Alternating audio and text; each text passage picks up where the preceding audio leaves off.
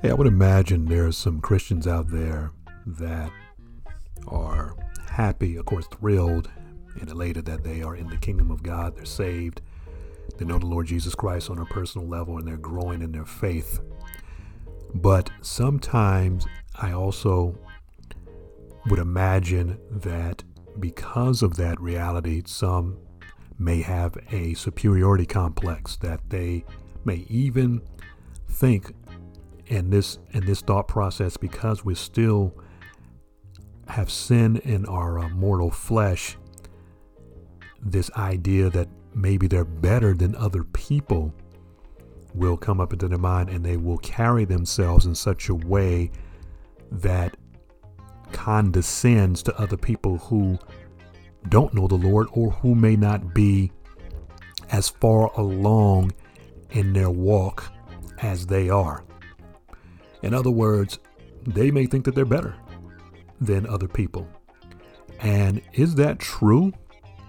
Is that absolutely true? Are Christians better, essentially, than other people who don't know the Lord, who are unsaved, who are unregenerate, who are on their way to hell? Are they better?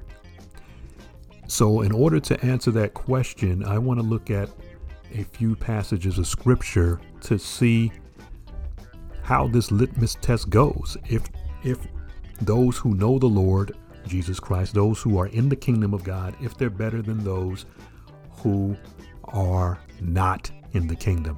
And so, as always, we're going to go to the well that never runs dry, and that is the holy word of God. Okay? So without further ado, let's get started. So the first scripture I want to look at that's coming to mind, and some others may come to mind as I continue along in this discussion, I want to look at some Old Testament scripture. So let's start with the book of Proverbs. I'm going to go to Proverbs and I'll look at chapter 20. All right, Proverbs chapter 20, and see what it says.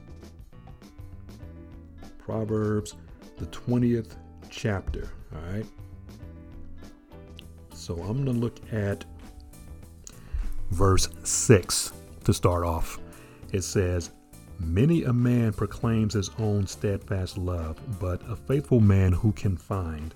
And then in that same chapter, going a few verses down, three verses down, verse 9, this is what it says: "Who can say, I have made my heart pure, I am clean from my sin?" Who can say that? In other words, did we, for those of us who are in the kingdom of God, those of us who are saved, did we do that, or did God do that? In other words, who can say, I've made my heart pure? And the fact of the matter is, no one can say that. None of us can say that we've cleansed up our lives by ourselves. No, we did not. We're incapable of doing that. And the reason why I know that we're incapable of doing that, because Jesus, when he's talking to Nicodemus in John chapter 3, he said, men love darkness rather than light. Why? Because their deeds are evil. And if we do evil deeds on a habitual, continual, nonstop, wholesale basis, then guess what? That means that we're evil. We're evil. That means that we rebel. It's in our nature to rebel. It's not in our nature to purify our own hearts. You see what I'm saying? So those two verses right there, Proverbs chapter 20, verse 6 and verse 9, clearly tells us that we had nothing to do with our cleansing. Okay? So once again, I'm asking the question, are Christians better essentially than non-Christians? And so far it looks like the answer is no, but let's keep going. Let's look at some other verses of scripture. Let's go to Romans, the 3rd chapter, and I want to look at verse number, let's see, which one is it?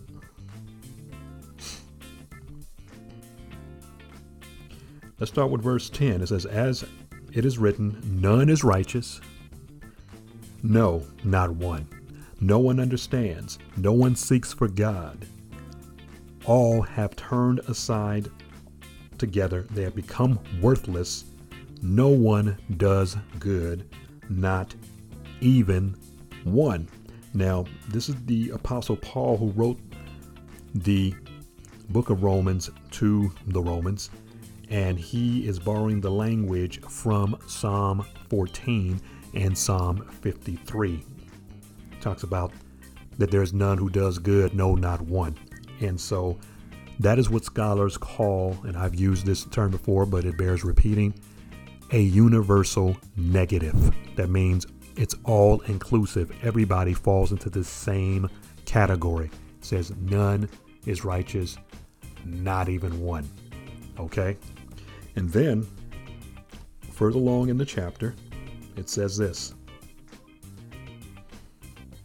I'll start with verse 21 of Romans chapter 3. It says, "But now the righteousness of God has been manifested apart from the law, although the law and the prophets bear witness to it, the righteousness of God through faith in Christ for all who believe. For there is no distinction, for all have sinned and fall short of the glory of God, and are justified by his grace as a gift." In other words, it was given to us by grace, by unmerited or undeserved favor. Praise God for that. Through the redemption that is in who? Christ Jesus, not in ourselves, whom God put forward as a propitiation by his blood to be received by faith. This was to show God's righteousness, not our own. Not our own is not in the text, but I added that sort of like a parenthesis. Because in his divine forbearance, he has passed over former sins. All right. So right there, Romans chapter 3, verse 10 and following, and then Romans chapter 3, verse 23 makes it very clear that we're not the cause of our salvation. We are the cause that made salvation necessary. So we contributed to salvation negatively, not positively.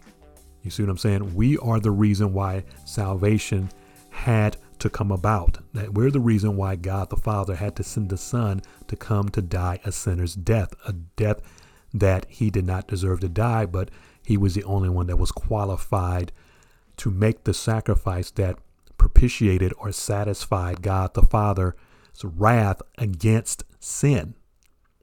Does that make sense?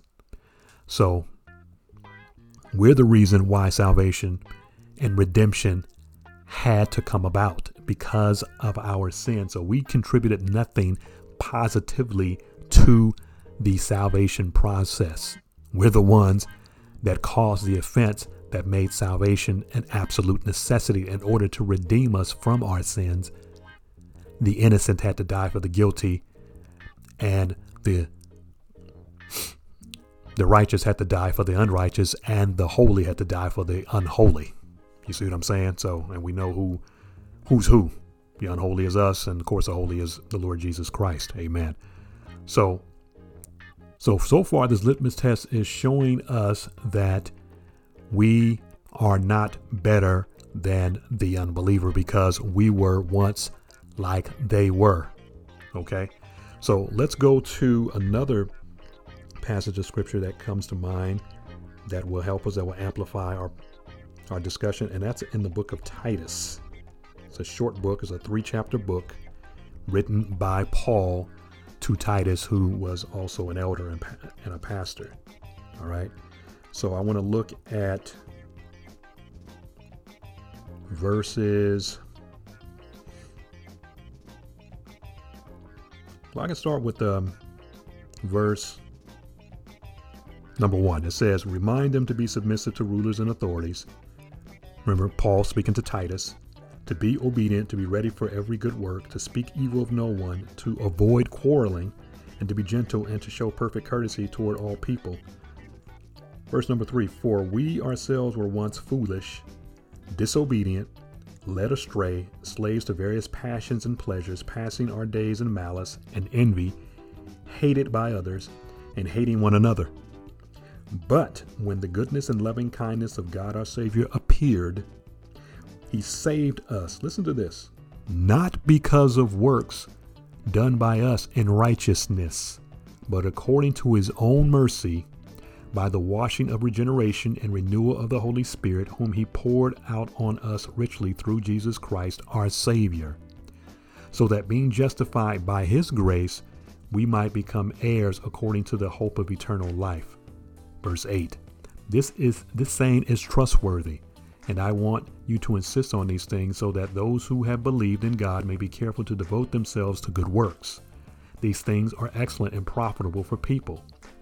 All right, so I'll stop right there. So Titus is telling us that, or Paul is talking to Titus, his protege or his son in the faith, that our salvation didn't come as a result of our own righteousness or our own good deeds, but because we were extended mercy and we were washed by the regeneration and renewal by the Holy Spirit. The Spirit of God is the one that regenerates us or causes us to be born again or to be born anew. So when we come to Christ, that's a new birth. We're new people in Christ Jesus, and the old man, the way that we used to live, is buried in the grave. And we have to keep that old man there because that's the man of sin. That's the man of ungeneration. That's the man that is that's the body of death.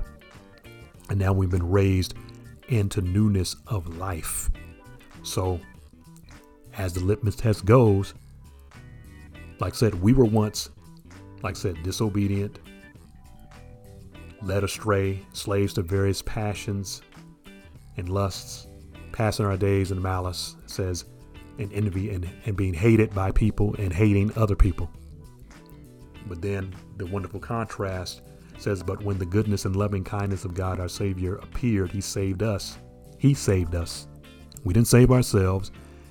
And he said he did it not by works of righteousness that we've done, but according to his own mercy, God extended to us that which we did not deserve. And God also, by giving us mercy, he didn't do to us what we did deserve. That was judgment.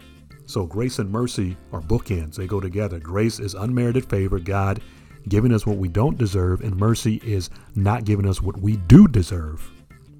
Okay? So that's how those blessed dynamics work.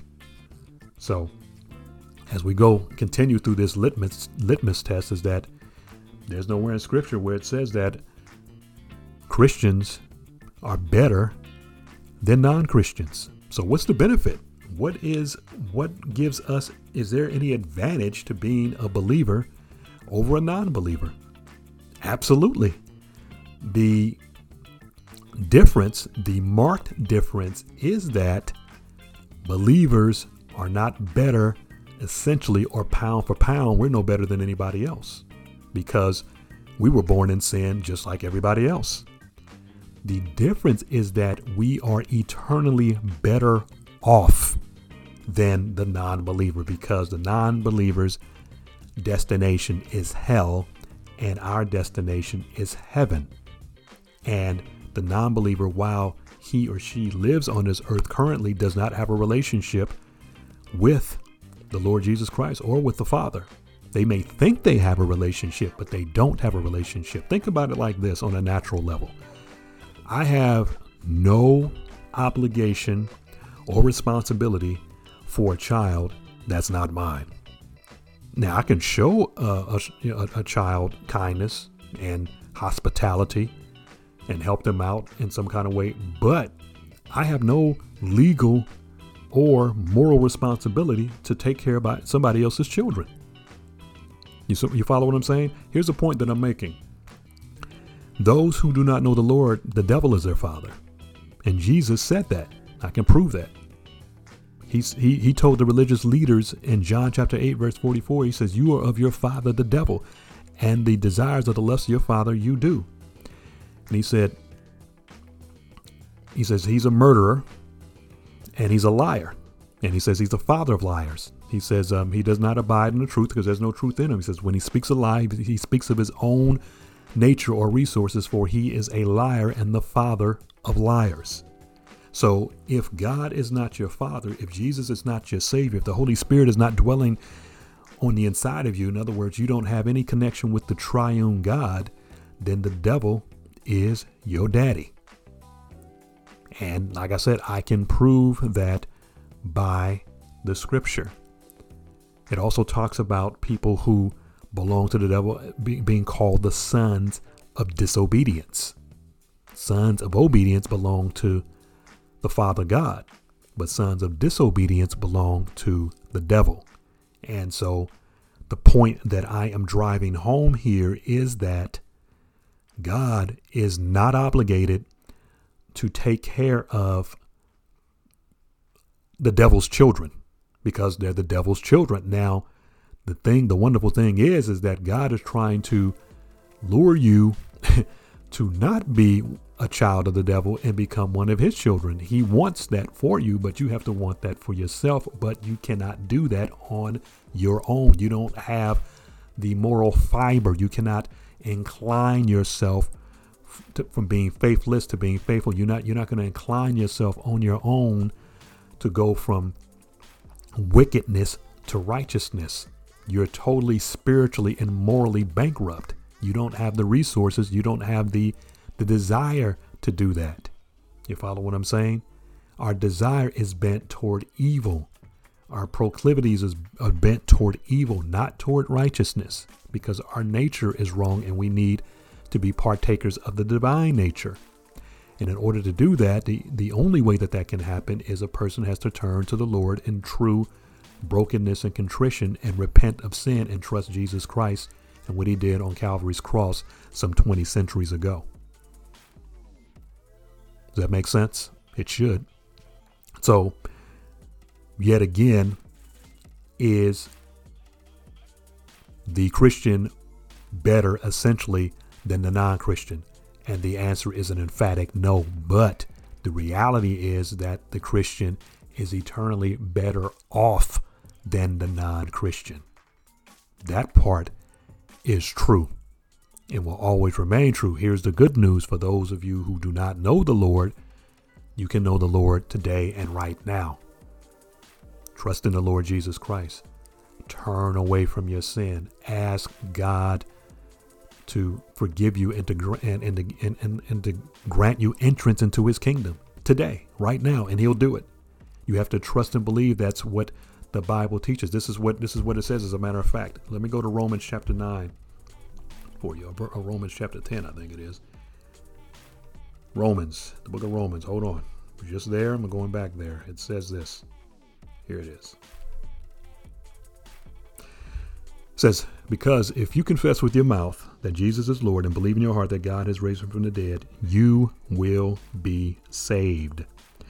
For with the heart one believes and is justified, and with the mouth one confesses and is saved. For the scripture says, everyone who believes in him will not be put to shame.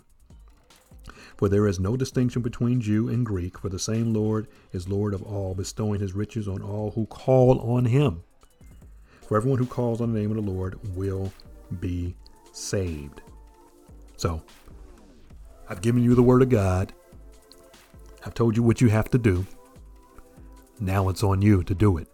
And I urge you, I plead with you, I beg you, I implore you, turn to God. Today is the day of salvation. Now is the accepted time. If you hear his voice, beloved, do not harden your heart.